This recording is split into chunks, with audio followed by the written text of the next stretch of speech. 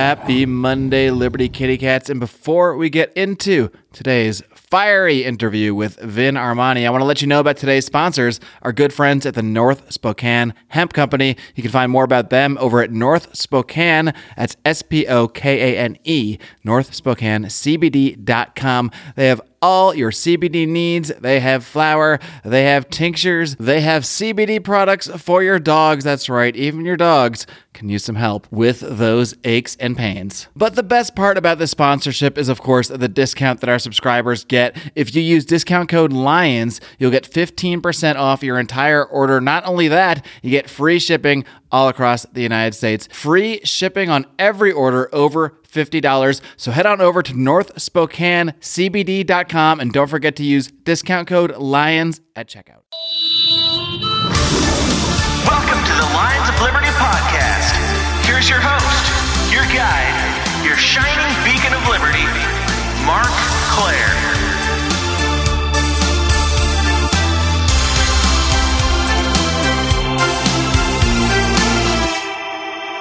All right, my guest today is the founder of countermarkets.com, an Agorist newsletter. He's also the founder of cryptocurrency platform CoinText, and he's also the author of the book Self-Ownership. And he, like myself, has recently made a big move escaping from California. He has headed out to the Pacific island of Saipan. I'm really excited to have him on. Some would even say it's a crime that I haven't had him on the show yet, but I'm very pleased to welcome him today. Vin Armani. Vin, are you ready to roar? I am ready to roar. Excellent, my man. And like I said, I've been meaning to have you on for a long time. I'm my own worst assistant, so I often lose track of things. But I'm really excited to have you on right now with everything that's been going on, because you recently made a big move in your life in response to everything that's been happening around coronavirus and lockdowns. And based on the early returns, it's looking like it was a good move. But I want to get into all that a little bit later. But first, I want to dive into a little bit more of what makes you tick, how you got involved in libertarianism and agorism and all this wild stuff. So, thank you for having me on. I was raised in a pretty left-leaning, progressive family. My mother's Mexican, my father's black, and I was raised definitely to question authority, but leaning more towards sort of a leftist socialist view. Which, being raised in Southern California, that I didn't really even recognize that there necessarily was too much of another view. I mean, yeah. I was raised in San Bernardino County, which is maybe one of the more conservative counties. But that conservatism expresses itself in a much more of a Western. And when I say Western, I mean like cowboys and Indians type of. It's like a frontier attitude out there in those parts. So while I was raised in a progressive household, you know, my grandfather was a gunsmith. There were always guns in the house. You know, it wasn't a kind of restrictive environment. Property rights is very important. The idea that you would defend your property, that was just something that was part of the culture. So, you know, those things that I think define libertarianism that we think of as being on the right, I will tell you that there are a lot of places in this country where, like, it's not considered to be right or left. It's just considered to be something that you do. And I think that those are like places in the West, right? So that was never like political. These things that I think a lot of people who are not raised in those environments and discover as being like part of libertarianism, property rights, gun rights, all of that, that was just, to me, the idea that wouldn't exist. Right. Being raised in this like cowboy milieu was sort of like, of course that's what you do. Like, it's not even a question. It's almost like a religion at that point, right? So it's a way of life more than it is a part of a political conversation.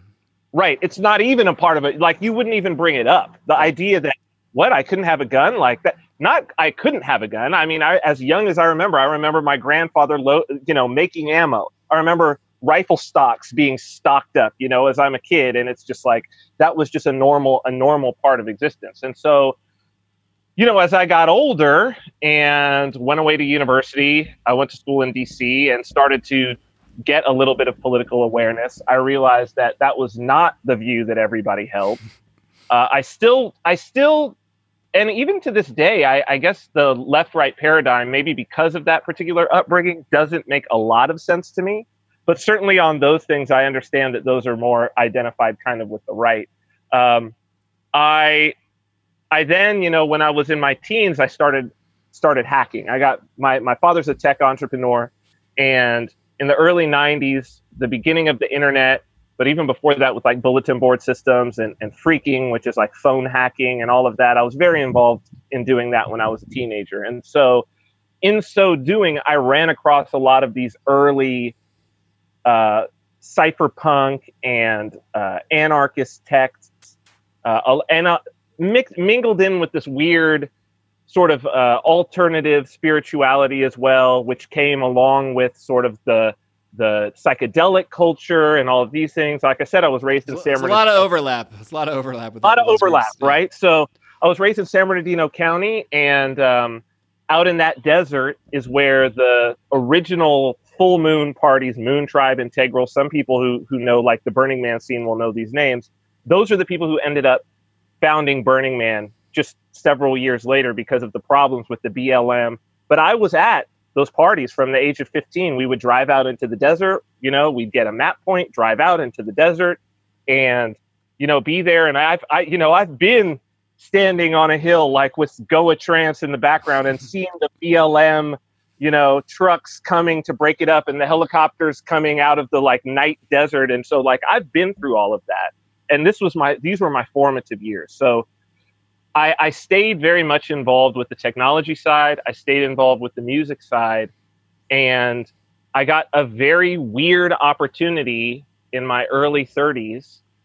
Met somebody who introduced me to a guy who would later become my agent. He basically was like, hey, would you like to get paid for, like hot, rich women to take you on dates? And I was like, I don't understand. What are you saying? What's the catch? This is real? This is real?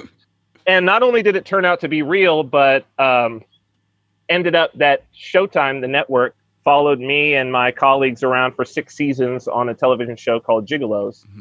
And it was within that context as well that I became much more familiar with the scope of the informal economy.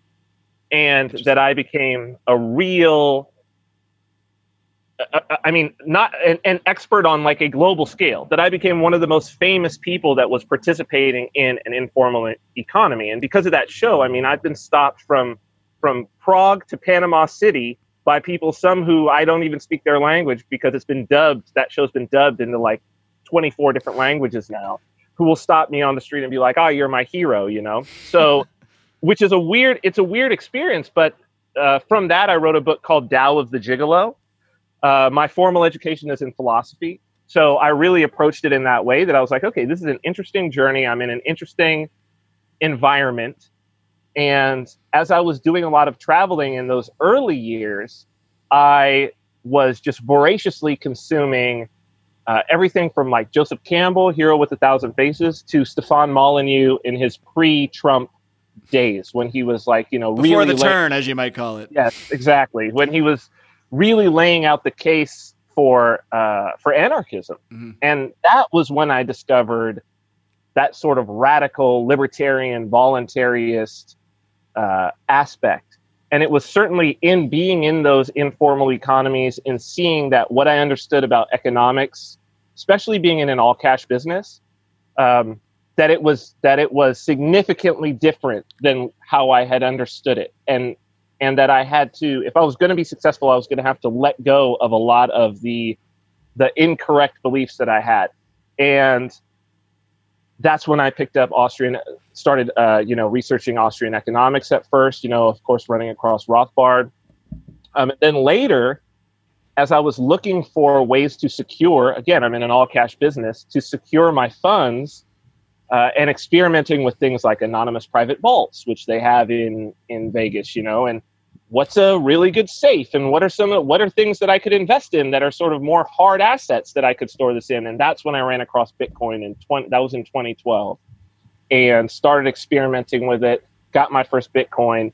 It was $15, and didn't really think too much of it. There weren't a lot of tools for me as a developer at that time to get involved with. And so I kind of put it on the back burner until November of 2013 when it went to 1,000. And I started scrambling, looking for all of the Bitcoins that I had just been like, oh, here, take. Where did I put all those Bitcoins? Right, exactly. And so, I found maybe 50% of what I had acquired in those few months that I was picking it up, and had a cashed out, had a very, very nice Christmas, and sort of forgot about it. And it wasn't until 2014 that I picked it back up and started developing on the side. Although I was still really keeping my political views in many ways to myself because I was on a TV show. And the views that I was holding at that time, certainly it was starting to emerge that was an aspect of this new right. So too many of the things that I believed in, although I really did not agree with many of the sort of the social framework that was being pushed in sort of this new right idea, all of these ideas of property rights and economics and whatnot, I was like, okay, yeah, I know those to be true. So I found myself in a difficult position, and I was censoring myself, out of prudence, really. I mean, there was a lot of money on the table, and I didn't want to risk that. But then in 2016, when it started to look like, we weren't going to get a 7th season, I started doing some videos, started some little rants and whatnot, and it was exactly the right time, 2016, to start doing that. And Activist Post reached out to me and said, hey man, I've been watching these like rants that you're doing. Well, you want to do a podcast? And I said, I don't want to do like a podcast, but I have this vision, of course, coming from out of TV. I was like, I have this vision of doing like a multi-camera show with a host. And at that time, nobody was really doing it. I thought we were before Crowder, I'm pretty sure. Maybe Alex Jones was doing his thing. Rogan was certainly doing his thing, but we were doing stuff with titling on the bottom. I was like, I want to do something that's really advanced and have interviews and do this whole thing. And so starting in October of 2016, we started the Vin Armani Show. And from there, it was, having all kinds of guests. I mean, we had everybody from Jordan Peterson to Ron Paul to David Icke, to people like Jack Spirko, who have become friends of mine, other big podcasters and permaculturalists and whatnot, to people like Roger Ver and Eric Voorhees. We even had Craig Wright right on the show before he was completely disgraced in the Bitcoin community. So, it was in that I was able to expand really the scope of what I understood and what I could explore. And it's been an exploration since then. So, I mean, that's my story. That is such a wild, wild path to liberty. I don't know how many people get to liberty through the Gigolo movement, but you're one of them. I don't know if it's a movement per se. I kind of want to dig into that a little bit more because you weren't a Gigolo before this show. Did they just basically turn you? Oh, you were. No, you already were. Okay. So how did? So maybe you can fill us in. Like, how did you get into that? If you want to divulge a little bit, I mean, feel free to leave out whatever you need to. No. Leave out. I mean, the show required me to be butt naked on TV, and I think we were the first reality show to have full frontal male nudity, which we had in almost every episode. So, in terms of leaving things out, there's no reason. There's not much to leave out anymore, right? Right. I became interested after having a pretty difficult sort of relationship with a woman that I had just fallen head over heels with in LA. I sort of found myself enmeshed with the pickup artist scene in LA. This is like post the book The Game. Some people may know about that, Neil Strauss's book. And all of that community, all of those guys, like I became enmeshed with them. I was living in just off the Sunset Strip at the time.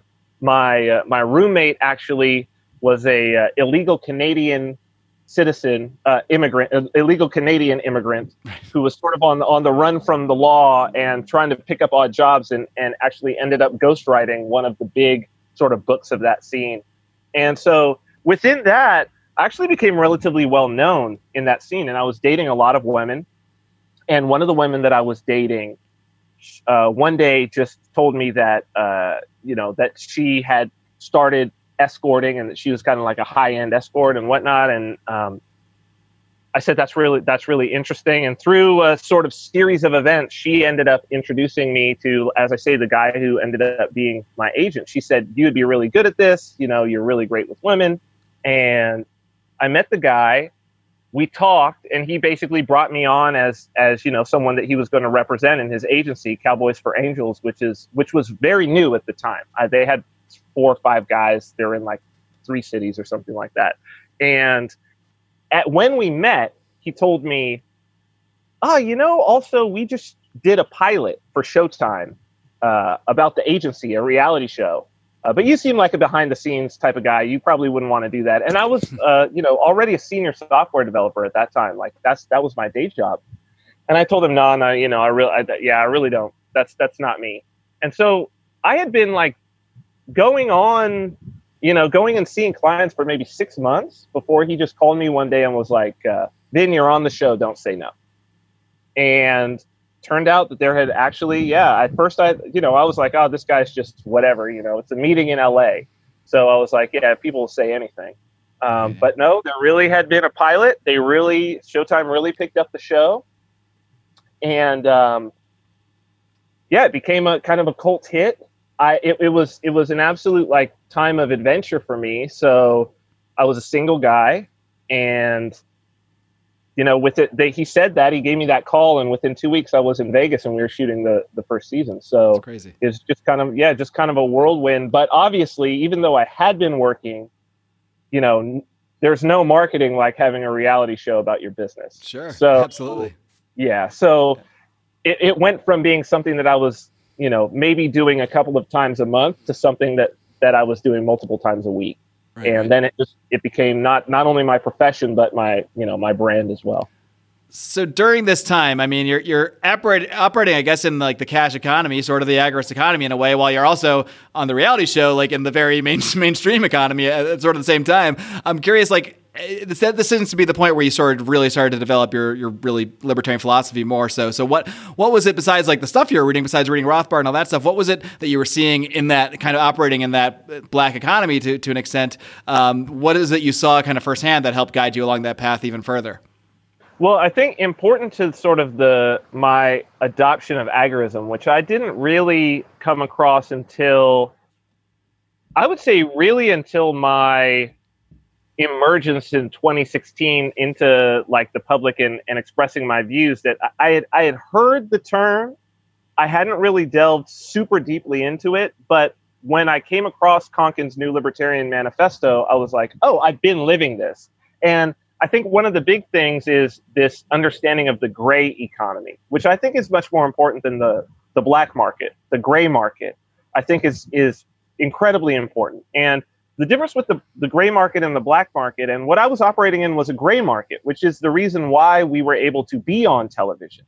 So that was sort of the line when the show first came out. That's what really blew people away, was they said, well, this has to be fake. This has to be fake because what they're doing is illegal and they couldn't be showing this on TV. These must be actors. Even so far as it's probably still up somewhere online, but 2020 or Dateline? They both interviewed me, but I think the first one was Dateline, I think, with Juju Chang.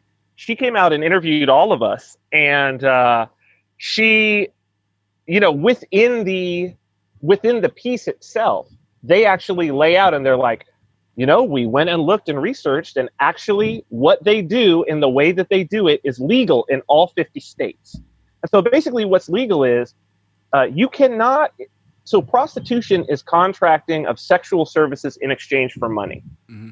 And so this is very, very important. You can't contract for sexual services in exchange for money, an explicit contract, but you can contract for time and companionship.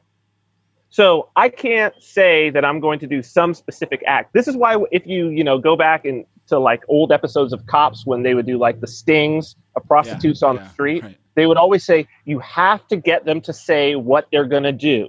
You have to get them to say like blowjob for what can I get for $20? You have to get them to say blowjob. Can't just be you want to hang out for an hour, because that's not going to because that's totally illegal. That's totally legal. And so there's an entire economy, and people don't realize that, like, it's totally legal to be like, okay, yeah, we can hang out for an hour. And what I saw also, as I also engaged with a lot of the women in the industry, not just like working with them. So like maybe a couple would hire like me for the wife, and then one of these women for the husband, and it'd be like a double date sort of situation. We had those, but also just, I was in relationships with high-end female escorts because I was one of the few people that they felt comfortable dating, which is it's got to be hard to relate to like a quote unquote normal person when you're a gigolo. That makes sense. That would be the only sort of person you end up able to date. It was easy for me to relate. It was hard. It's hard for them to be able to find a guy who's okay with what they do.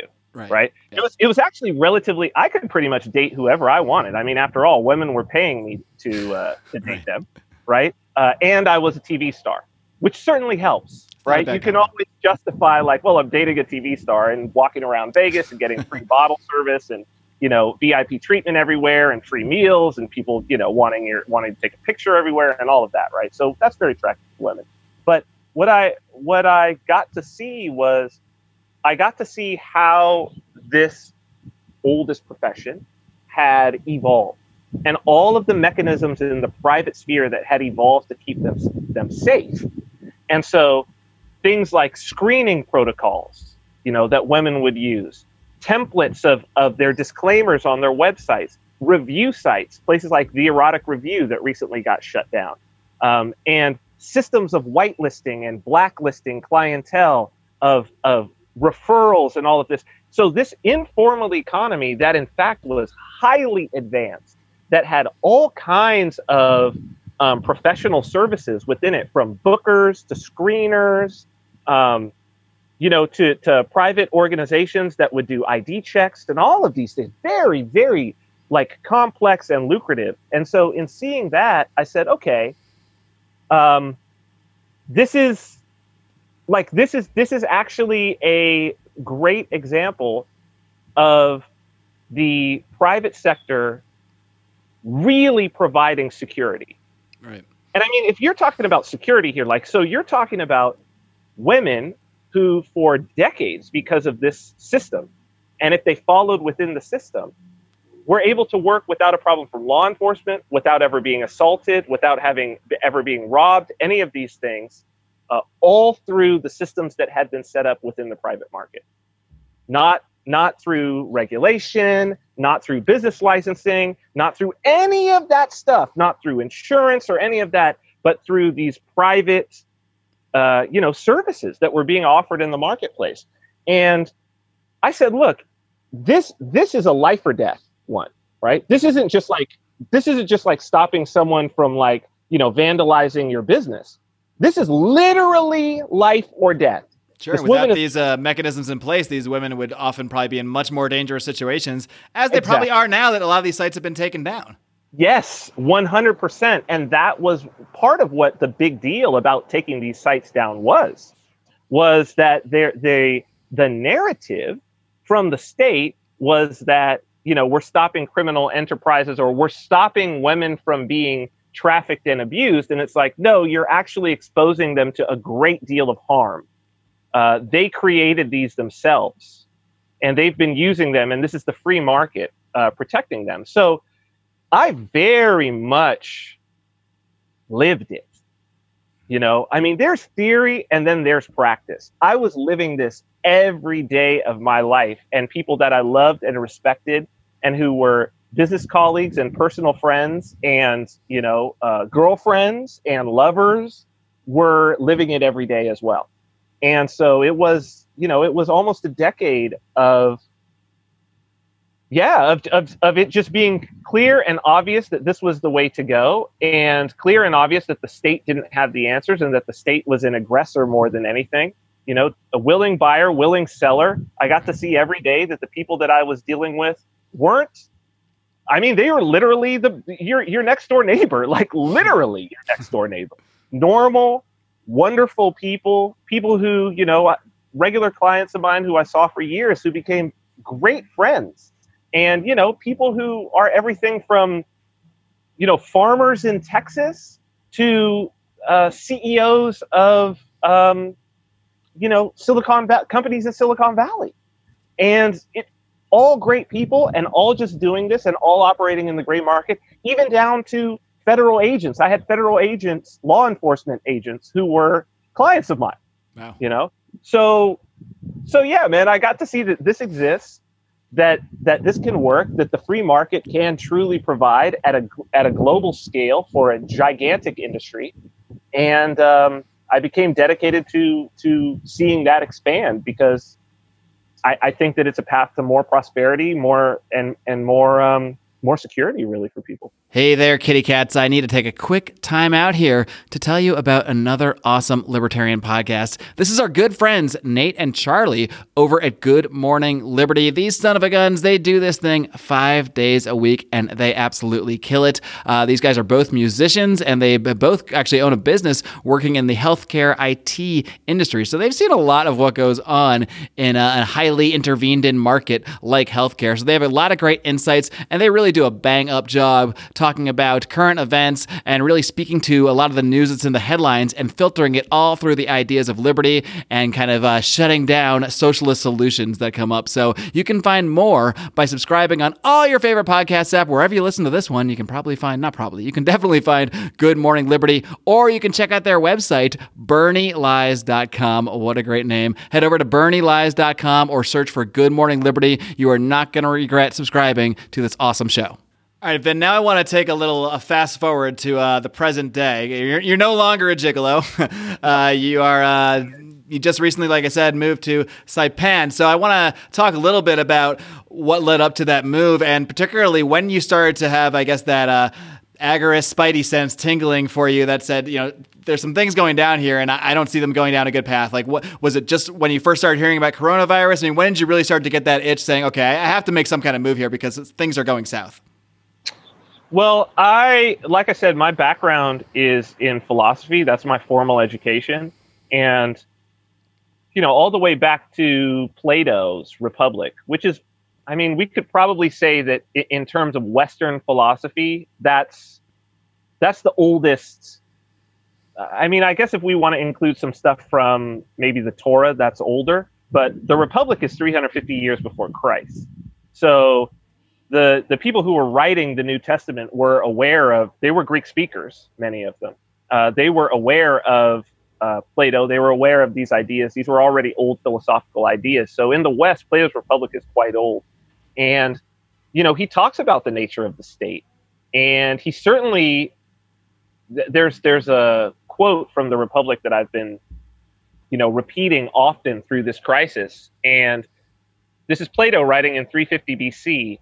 He says, "The people always have some champion which they place above them and nurse into greatness. This and no other is the root from which a tyrant springs. When first he appears above ground, he is a protector." And so what he's saying in there in 350 BC is he's saying this and no other is the root from which a tyrant springs. So he's saying there's one narrative that leads to tyranny. One, a single one. This will always be said by the tyrant. And it is, I am here to protect you, and what I am doing is for your own good.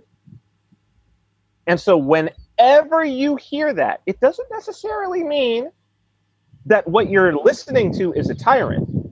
But if you were listening to a tyrant, you could be guaranteed that that's what you would hear. Right?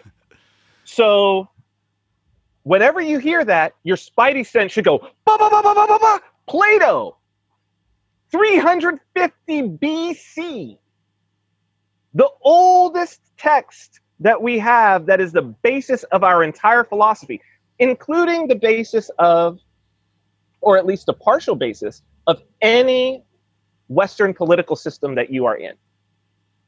Right? So it's like, the foundational basis of the political system that you're in, the people who created that were familiar with this text and the concepts that were described and as they had emerged and evolved. So I've always been waiting for that. But back in, this would have been so I think this was 2017. yeah, no, would have to be before that. Maybe 2015, 2016. I did a video series called The Ascendant Project. It's on my YouTube. It's rather old. And I had been studying a guru, an Indian guru by the name of P.R. Sarkar for about 20 years, since I was in my early 20s. And he talked about an idea called the human social cycle. And he said that humanity moves in these cycles. He was writing in the 70s mostly. And I had started to see that there was something happening at that time. I had started to see some of the things that he had described coming about. And if people want to know more about this cycle, it's very standardized and laid out. So even at that time, I had said, and what that the Ascendant Project is about, I think it's about 8 hours, maybe like 13, 14 videos. What it's about is like, there's a shift about to happen. There's a big shift coming. And what the basis of that shift was. At that time, I couldn't see very, very clearly what that was. And then about 2 years ago, I started to really see it come into view. I did a interview with Chris DeRose. If people want to look it up, I believe it's called Blockchains as Matriarchy and the Role of Messiahs. But what I'm talking about in there is that I was seeing these hashtag movements. And I was seeing, and Me Too in particular, but Black Lives Matter is another one, right? So I was seeing these hashtag movements, and I was seeing that they were taking down these very powerful individuals at the top of the patriarchy, right? The system that we had that is the patriarchy. And I started to say publicly that what we're seeing is the rise of the matriarchy and the rise of the devouring mother. And it was very helpful that Jordan Peterson, right around that same time, was discussing these concepts. You know, this is a concept that I had pulled from out of Joseph Campbell, as I had said earlier, that I had been reading. And then, you know, as I started following Peterson, and then very early on, as he emerged, I was able to get him on my show. Obviously, it must have been very early on because I didn't have that many people checking it out, right? This is I had him on Lions of Liberty right around that time too, but that was exactly. The next time I tried to get him on, it was not possible. He got way too big at that point, right? So you know exactly what that time was. You got to strike early with these guys when they start to get big because they're going to get too big real quick. Exactly, and so I started talking about it then, and then when I saw the coronavirus. And I saw all of the symbolism that was happening. You know, I saw the term invisible enemy being used. Mm-hmm. And I had, it was interesting that like just a year before that, I had moved to New Hampshire. And just before I moved, I was at Free Coast Festival. I did a speech. If people want to look at it online, it's called an Agorist Sermon. It was in the Old Stone Church. They had a little event. I did a little speech. And I talked about Cotton Mather there. And Cotton Mather, during the Salem witch trials, he was heavily involved. And afterwards, he wrote a book with his father, Increase Mather, who was the head of Harvard University at the time, basically justifying what they had done during the Salem witch trials. Even at the time when everybody knew it was BS, he was still justifying it. And the name of that book is The Wonders of the Invisible World. And he uses the term invisible enemy. This was something that was used. This was a term used during the Salem witch trials and other witch panics. It's been used during many mass hysterias around the world. So when I saw that, I said, well, clear. Okay, the president is using the term invisible enemy. We're in a mass hysteria. We're in a mass hysteria now. And I've been enough of a student of history to know that when the state becomes actively involved in the perpetuation of a mass hysteria, nothing but suffering can come from that. And that was really the story of the Salem witch trials. The problem with the Salem witch trials was not that there were these rube farmers who were accusing people of witchcraft. The problem was that there was no separation of church and state amongst those people. Right. And that the most respected academics, literally the head of Harvard University, and Cotton Mather, I mean, in terms of American intellects, is a giant. And certainly of the colonial period, he was the academic giant of that time. There's no one even close. These were people justifying it. And I saw the same thing happening. And so... And for many people now, I mean, I guess we have to separate a separation of church and state in a hypothetical sense. But for many, it seems that the state has become the church. At least for many, you know, on the progressive left, or the people that you might be most familiar with, the people more likely to promote these hysterias, more likely to promote the hashtag culture, they view the state as sort of omnipotent. At least when it's their people kind of in charge, I guess. Well, I think that we have. I don't know that it's necessarily the state. And I think that that's really the message that I've been trying to communicate, is that, you know, culture has always been a leading indicator of politics. Yeah. But now politics is completely driven by culture and nothing else. And the election of Donald Trump proved that. I mean, the election of Obama was the harbinger and the indicator, because you had...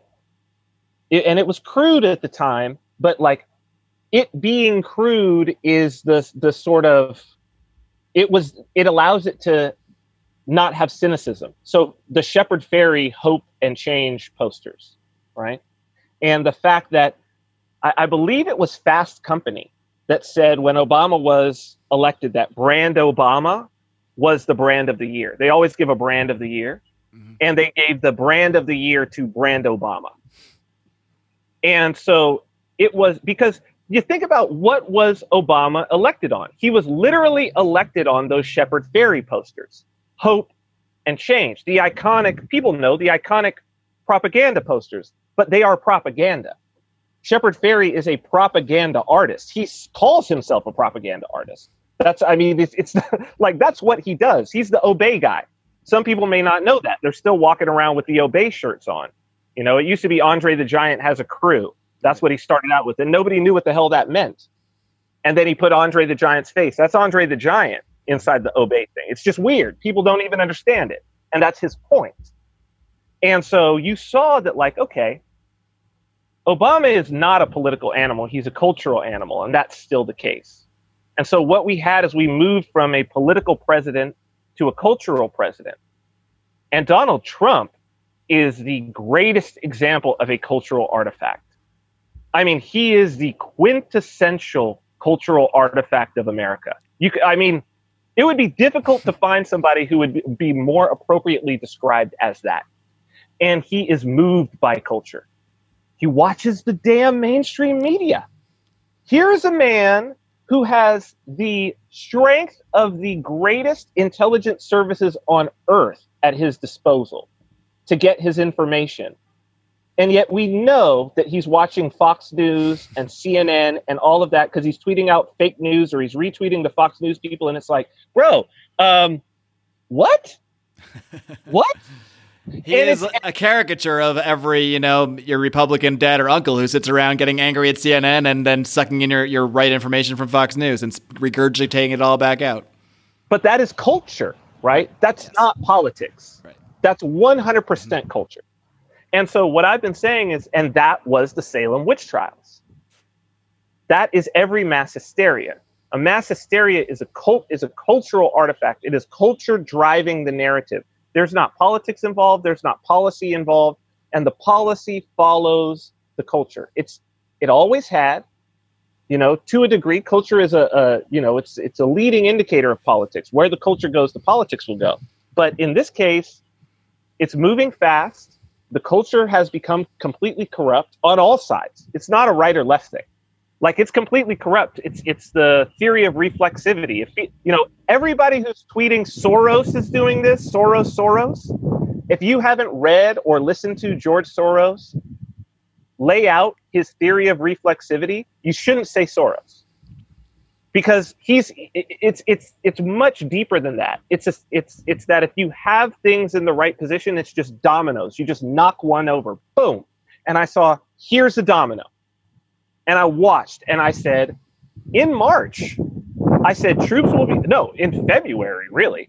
I mean, but March is when I said it publicly. I started saying publicly, troops will be on the streets and undesirables will be rounded up. And people were like, what? What? This was like, just as Gavin Newsom is saying, stay home for 2 weeks to save grandma. And I'm like, troops will be on the streets undesirables will be rounded up. And people are like, what are you talking about, Vin? What are you just got to flatten the curve, and this is all going to go back to normal. Come on. Flatten the curve, Vin. It's like, no, what are you saying? You're totally overreacting. What are you talking about? And I was like, dude, there's only one way that this can go. If you allow them to have this, if you allow them to do this, you're fucked. You are fucked. This whole system is fucked because it doesn't stop. That's the problem. It's reflexivity. It's a feedback loop that's bouncing off. And so in March, the last week of March, I told my family, I told my wife, and I told my mother. I said, and they were the only ones I told, because Alan Watts has a quote where he says that I've always loved. He says, "Never tell the devil you're leaving town. Just go." And I've taken that to heart, especially in situations that are crucial like this. And we had been thinking about moving to Saipan. It had come on my radar because Mark Edge of Free Talk Live had come out here, and someone was like, Mark moved to Saipan with a one-way ticket. I was like, what the hell? So I hit him up, and he told me about the place, and I told my wife, and we're living in Southern California, and she's like, I think that's interesting. Let's maybe do it at the end of the year. And so it had been on my radar in this weird way for maybe 4 or 5 months. And I really, I'm someone who I keep my ears and eyes open to the universe and where my attention goes. And I believe that's the path of least resistance. I've written about that a lot. I've experienced that in sort of my spiritual practice. And so I was looking, and I said, okay, so here's the deal. There's going to come a point when we won't be able to leave. It's going to be soon. I don't know how soon, but it's going to be soon. And there's going to come a point when undesirables are going to start to be rounded up. Again, I don't know how soon, but it's going to be soon. And those two things are going to coincide with each other. Because when they start rounding up undesirables, the last place you want to be is at a border crossing, an airport, anywhere where they need to check your ID, right? So it becomes very deadly to move at that point. And we just know this from history. And so I said, look, I am okay in my heart with the fact that I may very well get picked up, and I probably am on a list somewhere. I'm okay with that. I told my wife this and my mother this. I said, but I have two daughters. They're young. One is 1 year old and one is 4 years old. There's things that I'm doing in Bitcoin that nobody else is doing. I can have a good impact there. I would like to continue to be a father for longer. And so I said, look, we have an opportunity to go and maybe give ourselves a life, maybe just give ourselves more time. And I'm willing to do that, unless you guys at least my wife, unless you really want to stay. And she said, no, let's go. And so I said, okay, let's plan for getting everything ready, like within the next 3 weeks. And I started to keep my eye on Saipan and on travel and all of that. And then the government here in the Northern Marianas Islands announced that on April 5th, that was going to be the last flight in or out of the island. And then they were going to shut it down. Wow. And so I said, okay, well, got to be on that flight. And so it was literally like with the clothes on our back, basically our maximum luggage allowance. We got on the plane. There was next to nobody on any of the planes at that time. This is early April. And I mean, we had the 4 aisles around us to ourselves, basically, and got on the plane, came here. We were forced to go into a 14-day quarantine, which they were doing at the time for everybody who arrived. And so we went through that. But luckily, there were, people on the ground here who were very helpful to us. And so now we're here, and it's been calm. And when all of this happened, I knew that it was, bullshit from the beginning, and I've been very public about that fact. And I knew that there were going to be troops on the streets, and now there are, and they're not going anywhere. And the lockdowns, what's about to happen now is I just can no longer be of any help. Like, I've been trying to warn people as best I could, but now the curfews have started. And once the curfews start, history has just said what that looks like. So, I can't be of help to people really anymore. So now I'm going to focus on being here and building and focusing on things that are more in my own personal sphere of influence. And, now is a time for survival, really. Like, people have got to figure out their own tactics of how they're going to survive this thing. I want to talk a little bit more about where you see this going before we talk a little bit more about what Saipan is like itself. But when you say like you think there's going to be a point where you can't leave anymore, do you see them? Like, do you see like borders just around the world just completely closing, or do you think this is more something that dissidents might want to worry about? Or I mean, like, where do you see that? What do you actually mean by that? By that there won't be anywhere to go. So there's a few things that are now in place that are a problem. So one is the contact tracing regime. So it's very, very likely that there will be a quote unquote second wave of this coronavirus. And they're going to blame it on the protests that were everywhere. Mm-hmm. So regardless of whether it has anything to do with the protests or not, regardless of even if it's real, regardless of if the numbers are real, which a lot of them weren't recently, there is going to be a second wave.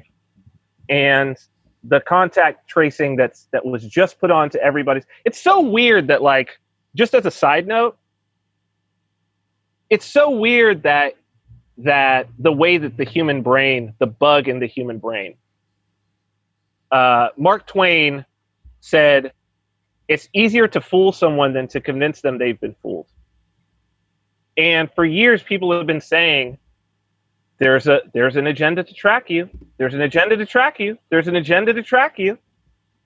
And Apple and Google now, in their latest updates, both of them, worldwide, have put literal Big Brother tracking software onto everybody's phone that connects you with all the other phones around you and does all of that. And it's on everybody's phone, literally, right now. Literally. And yet there are still people who think that there's an agenda to track you is some sort of a wild conspiracy theory. It's not even hidden anymore. It's here's the app. Here's what we put on your phone. Here it is. Enjoy. It's like, wait a minute. You still think that's a conspiracy? Take out your phone. And so I'm like, that's when you get to that point, you can't help people anymore. You can't help them anymore. They are going to have to go through the nightmare themselves. And the crazy part about it is, everyone who has written about this or thought about this, they have described that exact scenario. In 1984, I think one of the most powerful scenes that Orwell presents in that whole book is Winston has been thrown in jail. We've met or he's being held right before they're going to do all the things to him. It's kind of in like a holding sort of a detention center. And we've met his neighbor before. And we met his neighbor's kids, his across the hall neighbor and his neighbor's kids who were in the spies, they call them. That's like the Hitler Youth, kind of, who their whole job is to spy on everybody. And his neighbor finds himself in the detention center with Winston. And Winston says, well, oh my God, how'd you get in here? And he says that his kids turned him in, lied on him and turned him in. He wasn't, of course, doing whatever his kids said, but they lied on him and they turned him in. And he says how proud he is of his kid for that. And it's a powerful, powerful scene because it shows the just how powerful cognitive dissonance is. Just exactly what Mark Twain says of how difficult it is to convince someone that they've been fooled after they've been fooled. So, if you want to know where this goes and how bad this is going, all you have to look at is how fooled are the people around you. Because the degree to which they are fooled is the degree of suffering which can be inflicted by those who want to inflict the suffering. And don't get it twisted. 1% to 2% of the population, we know this, are psychopaths. They're born psychopaths. They test as psychopaths on the Hare psychopathy checklist. We know this. This is like understood in terms of science. And those people aggregate heavily into positions of state power. Right. Those are the people, those are the bad apples And when you expand the scope to allow them to have power and to do shit that they want to do anyway, they will do it. That's how Jews got gassed in gas chambers. That's how the Armenians had their genocide. That's how it happens. And before it happened, none of them thought it would happen. I guarantee you there were European Jews in the boxcars on their way to extermination camps who were saying to the others in the boxcar with them, no, don't worry, it'll be okay. I mean, they wouldn't do anything that crazy. What are you talking about? Right. This is Germany, or this is Czechoslovakia. Come on, we've lived here our whole lives. They're not going to do anything to us. Off the car, into the showers, you're dead. That's real. That's not hyperbole. This happens. And the things that were going on now are things that libertarians, anarchists, agorists, conspiracy theorists, however you want to lump all of, I know, our type of people in together, have been talking about this stuff for so long. I mean, I remember talking about the police state when I first got really into the libertarian movement, and people would tell me that sort of thing. Like, look, that's not going to happen here. You don't need to worry about that stuff here. And now we're at a point where literally today there's literal troops on the street, and the same people still think we're crazy. So you're right. You get to a point where you can only do so much. Well, the scarier part is that the libertarians, anarchists, and agorists who have been saying this are sitting on their hands. So many of them. Mm-hmm. They're sitting on their waiting hands to ride it out. Oh yeah.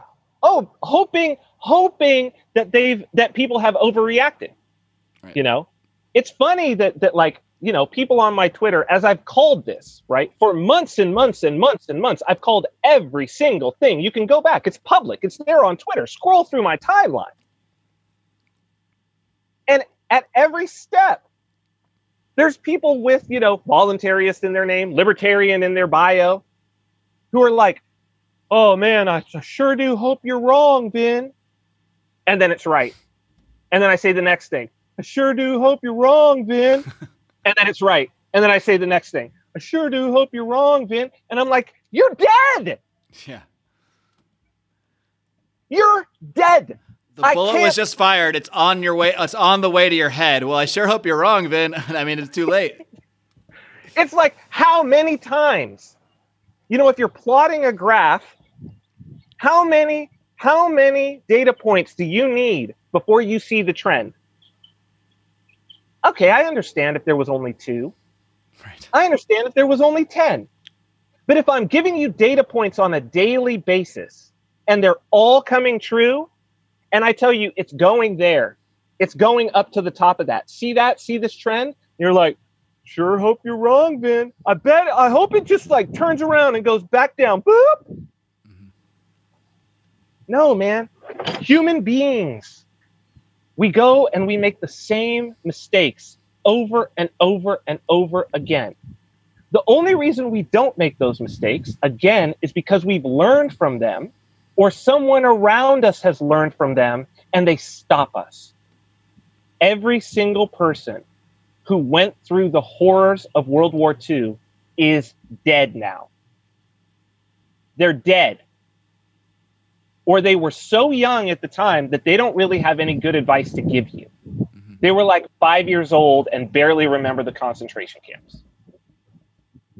All of those people are dead. That's why this is happening.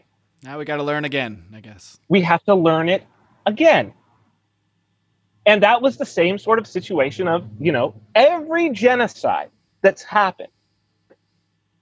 And so now what people have to think about is what people should be asking themselves is who are the Jews? Who are the Jews? That's the big question. And you got to ask yourself, am I a Jew? Am I a European Jew in the 1930s? And what would be the classification of that? So it would certainly be somebody who had skepticism of the state, right? That was the big problem. that you had an allegiance or an alliance to an ideology that was not wholly in line with the state. And that wasn't just the Jews. Because first it was the socialists. Like in the Niemöller poem, first they came, right? First they came for the socialists, then they came for the trade unionists, then they came for the Jews, and then they came for me. And the guy writing it is a Christian priest. Right. Then they came for me, and there was no one left to speak for me. So you got to ask yourself, are you on that list? And if so, you've got a very limited amount of time now. So limited that that's the reason why there's no reason for me to speak on this any longer, and why this is going to be like my last sort of thing to speak about this. Because now it's time for me to build. I can't help anybody. There comes a point when you can't help people anymore, right? There comes a point when it's like, hey man, like you say, bullet is flying towards your head. You have this one last second, and then I can't help you anymore. Well, this is the last second. Because when it's too late, it's funny, dude. Like I know I'm kind of like ranting here, but it's since it is sort of my last. This is why you're here, Vin. This is why you're here. I didn't bring you on here not to rant. Trust me. So people have been calling me up, and I've been mentioning some of it, and they hear, oh, you went to Saipan, and it ranges from various different things to like, well, where else did you research? To things like, well, how are the schools? We're wondering about how are the schools. And I'm like, first off, you want to know where else I researched? Why don't you just figure out where I am, right? Do you assume I didn't research? You've been following me for 3 years. Do you assume that I did not research anywhere else? Just threw a dart on a map and said, all right, Saipan, cool. Right. Why not? Why? Like, I don't need to tell you about the places that I researched. Hold on, I've got a flyaway umbrella. We've got trade winds here. I don't need to tell you about the other places that I researched. I can tell you where I'm at. That's the first thing. And then it's like, oh, but this whole like, well, what about the schools? And like, well, we're not sure. They want to find out you making a wrong decision or a wrong move, so it can justify them not making a move, because you have to pull holes through everybody else's moves, and that lets you say, well, I didn't do anything because everyone else is making these wrong maneuvers, so I just stayed safe and stayed home. I mean, maybe, right? Maybe it's an excuse. Maybe it's been an interesting, from a spiritual. I always look at things from kind of that like cross of the spiritual and the psychological, which is why I really like Jordan Peterson, really like sort of the mythopoetic way of looking at things, Joseph Campbell, Jung, and my own experiences, certainly in the psychedelic culture, have informed me in that regard. And, seeing people do that is kind of like, there's something there about like, well, maybe this person just wants to die, And these are people with children too. Like, I hate to be so harsh, but it's like, maybe this person's soul, maybe they need to suffer. Like maybe that's really what they want. They want to die and they want to watch their children die.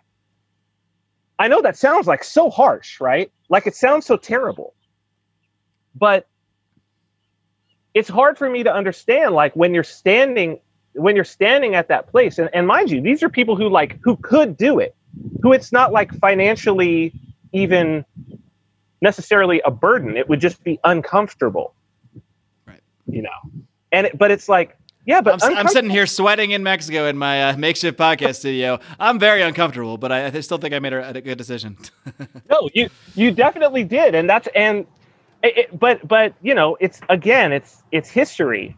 It's history, and it's since this has happened, I've made a study of those Ashkenazi European Jews who did see things going wrong and who did leave when they still could.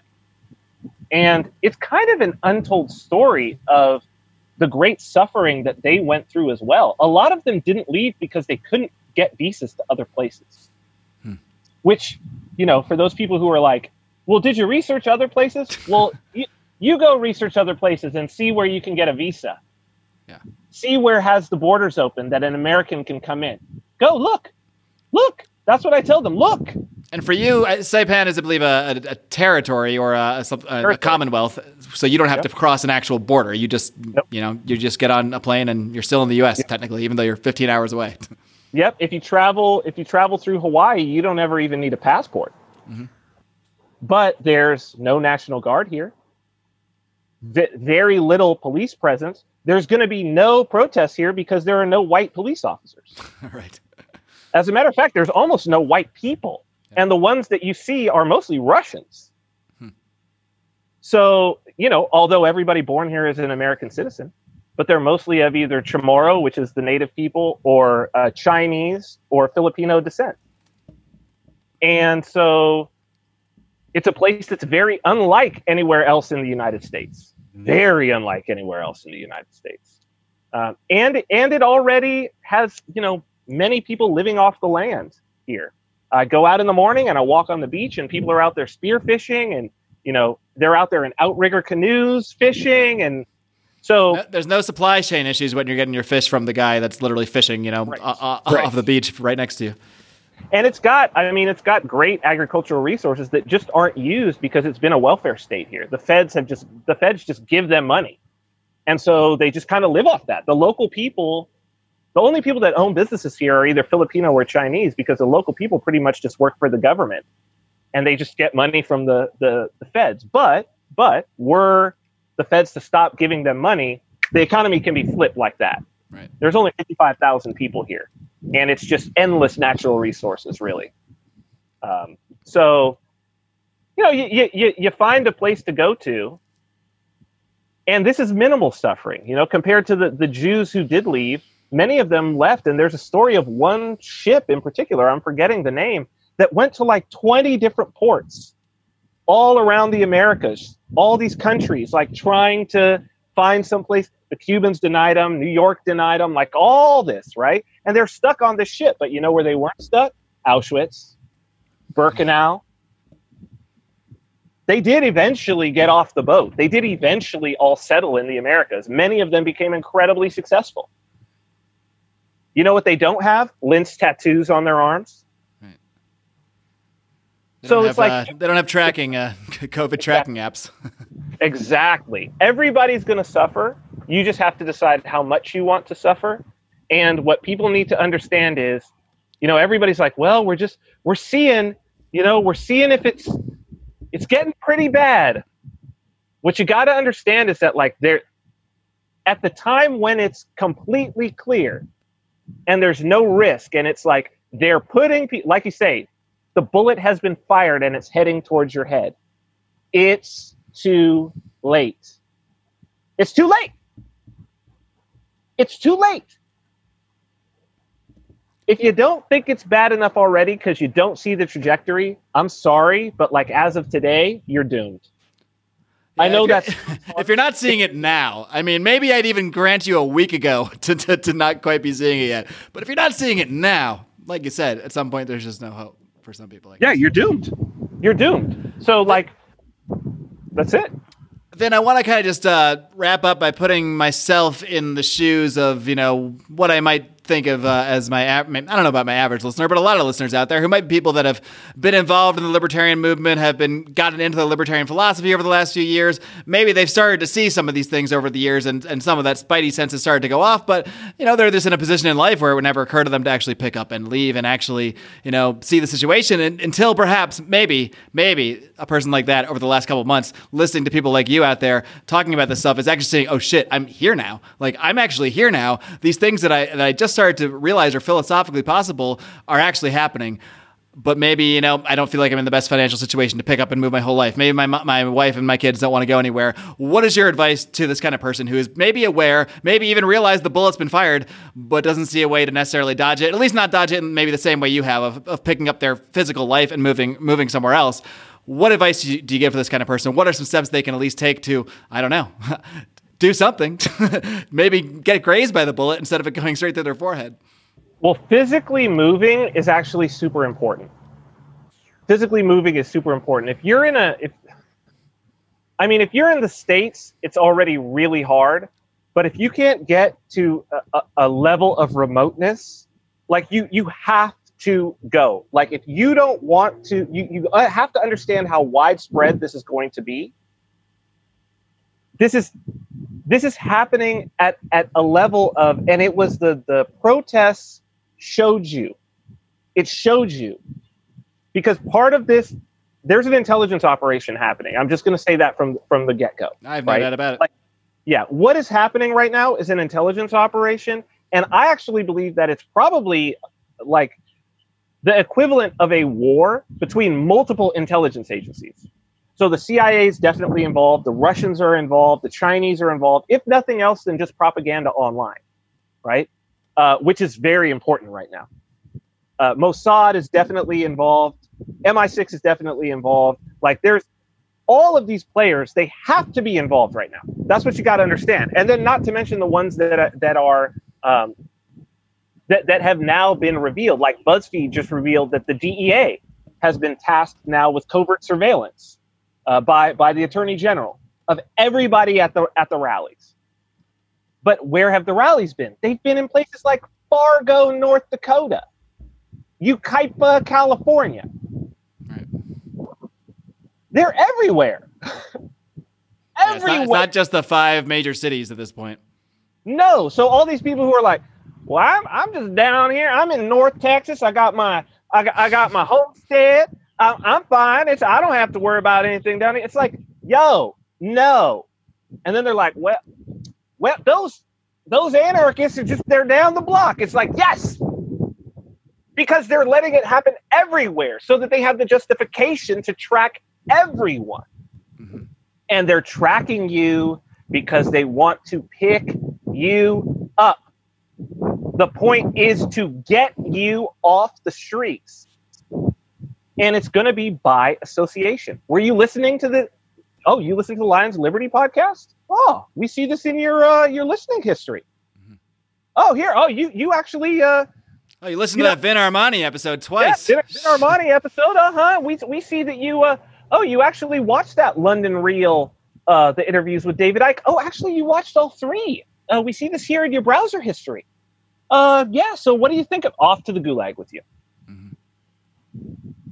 That's how it happens. So I like I say, I know that you would want there to be some advice, but like the time for advice, it's like this. Put your shit in a suitcase and go. And go. I dated a woman, Persian woman. Her father was the Minister of Agriculture under the Shah. When the revolution happened, they put the clothes on their back and they traveled on camelback through the desert to escape. And they lived. Get your shit and go. That's the advice. Do you have any concerns? I'm wondering, just being this sort of dissident person, I mean, you're still technically in the United States. Do you have any concern that, if there is this kind of crackdown, that, maybe they'll take a flight over to Saipan and see what Vin's up to? They don't need to take a flight. There's a joint terrorism task force. There's a joint terrorism task force for Guam and Saipan. Mm-hmm. People go and look up Joint Terrorism Task Force activated. There's 56 of them. Wow. You're in one of them if you're listening to this. They've been activated. People will start disappearing. That's about to happen. Now, like I said, I'm already good with the fact that may very well be the case, but I'm giving myself a little bit of time. I'm working on Bitcoin now. That's why this is going to be my last. There's nothing more for me to say, right? Like, I can't stop what's coming. I can't fight what's coming. The best that I could do for my community and the people around me and people who have listened to me and taken my advice over the years is maybe to help them give themselves a little bit more time. That's it. That's all I can do. And I can't do it anymore. And so if they come and get me, I won't be doing anything active. Will I be in the gulag? Will I not get to raise my children? That's a possibility. But I've discussed that with my family. That's a reality. And I'm okay with that. You know, I've done a lot of spiritual work over the years. I mean, it's not that I'm okay with it. I'm not looking forward to it. But if it happens, I'm not going to look back with a regret. You're morally resolved on your decision. I'm morally resolved. I'm morally resolved. And so it's like, you know, there's no reason for me to like instigate it or force it.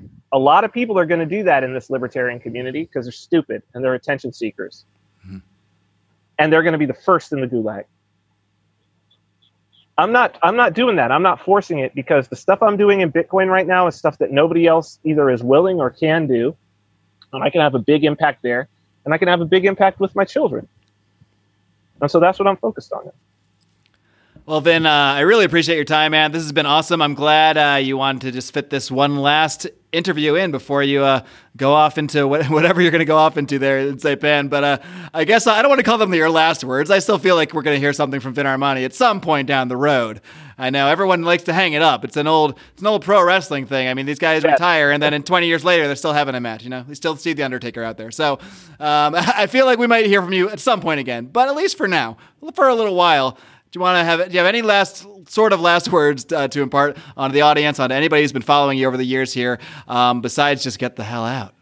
Yeah, I'll still be speaking publicly and about Bitcoin. And if people want to, you know, see more of my writing as this carries on, I'm still going to be writing in our newsletter Counter Markets, which is an Agorist newsletter. We write a lot about entrepreneurship. We write a lot about free markets. I'll still be writing in there. I think that now is the time to survive. That's the first thing. So survive. That's the first thing that you need to do. And then when you get to a place where you feel that you can be in relative calm, you know, and not have to completely have your head on a swivel the whole time and be Anne Frank in an attic, metaphorically, then start building, because it's not over. There's no end of history. This is just yet another cycle. And so I've gotten myself to a place where I can build. And there's a, you know, small community of people and growing here on this island who are interested in the same idea of building what's next and using this little, you know, microcosm as kind of a prototype of some of the things that we can do in the future when it comes to liberty. Because the journey of liberty isn't over. Not by a long shot. And it never will be. And so if people find their way here, you know, they're welcome. They're absolutely welcome. And just in the same way that people supported me and my family when I touched down, I plan to pay that forward as well. So, you know, there is a support system here for the people who want to come and who want to build. Not rabble-rousers, not people who want to draw attention, but people who realize this is a multi-generational project, and now is the time that we're gonna plant seeds and we're gonna build, literally and figuratively. So. At the end of the day, that's all people can do besides, you know, getting yourself out of Dodge or moving yourself physically somewhere else. At the end of the day, like you said, we can't change all the events that are happening around us. Much of society is too far gone. The events are already in motion. We can either just stress out about it, sit on our hands, be sad about it, be worried about it, or we can take matters into our own hands and at least put ourselves in a better situation, our family and loved ones in a better situation, and build something for ourselves. Because that's the only way we're going to get out of this on the other end, is if a bunch of people do that, is if all of these like-minded people take charge of their own lives and take charge of themselves and, you know, get themselves out of this dangerous situation, whatever it may be. So I hope that at least this interview will at least inspire some people who are at least on the fence, or maybe they see the bullet, they see the trigger being pulled, but don't realize the bullet's quite out yet, to maybe just do that extra level of step taking, that extra level of thought and putting into, you know, kind of where they are in life and how they want to deal with the events that are unfolding around us. Whether or not we want them to be, or whether or not we think they should be, is pretty much irrelevant at this point. They're here, they're happening. How do we deal with it? And that's the question. So I thank you so much for coming on and you know, going through all this with me. It was great hearing about your whole. I've never heard your full story. I don't know if you ever told that fully in podcast form, the whole tale about you know, finding liberty for the gigolo. So it was a real blast, man. So I wish you the best of luck, dude, and keep up the great work. We'll keep on roaring, because we're going to be hearing from you. Like I said, I think we're going to be hearing from you, and it's one way or another at some point. But for now, keep up the great work, and we'll see you soon. Thank you, Mark. All right, kitty cats, I hope you enjoyed that conversation with Vin Armani in what will be his last media appearance for quite some time, so I hope you enjoyed it. The Pride, of course, are supporters on Patreon, which you can find more about over on patreon.com/Lions of Liberty. They got this interview first. They got it hot off the presses. The rest of you wonderful people had to wait, but we appreciate all of you out there listening each and every week. Even if you're not a member of the Pride, even if you don't support us over on Patreon, where we give you tons of bonus audio and video content and live streams, of course, and access to our secret Facebook group, and on top of a ton of other perks depending on what level you sign up at. But there's another really, really easy way you can help this show, especially if you're new and haven't done this yet. You can head on over to Apple Podcasts and leave us a 5-star rating and a great review. If you do so, we will take a look at your comments and read them out on air, or if you have a topic or question to bring up, we will do that.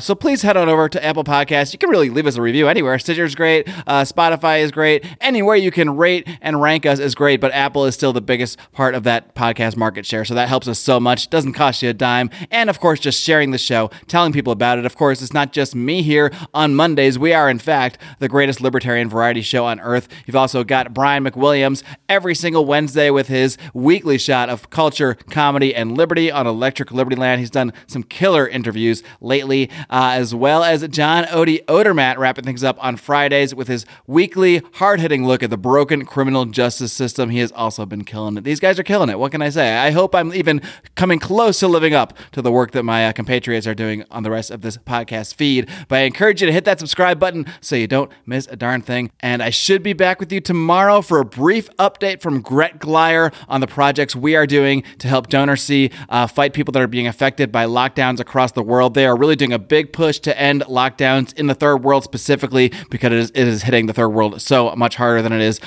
for a lot of us elsewhere. So please do tune in for that. And until next time, my friends, Live long and live free.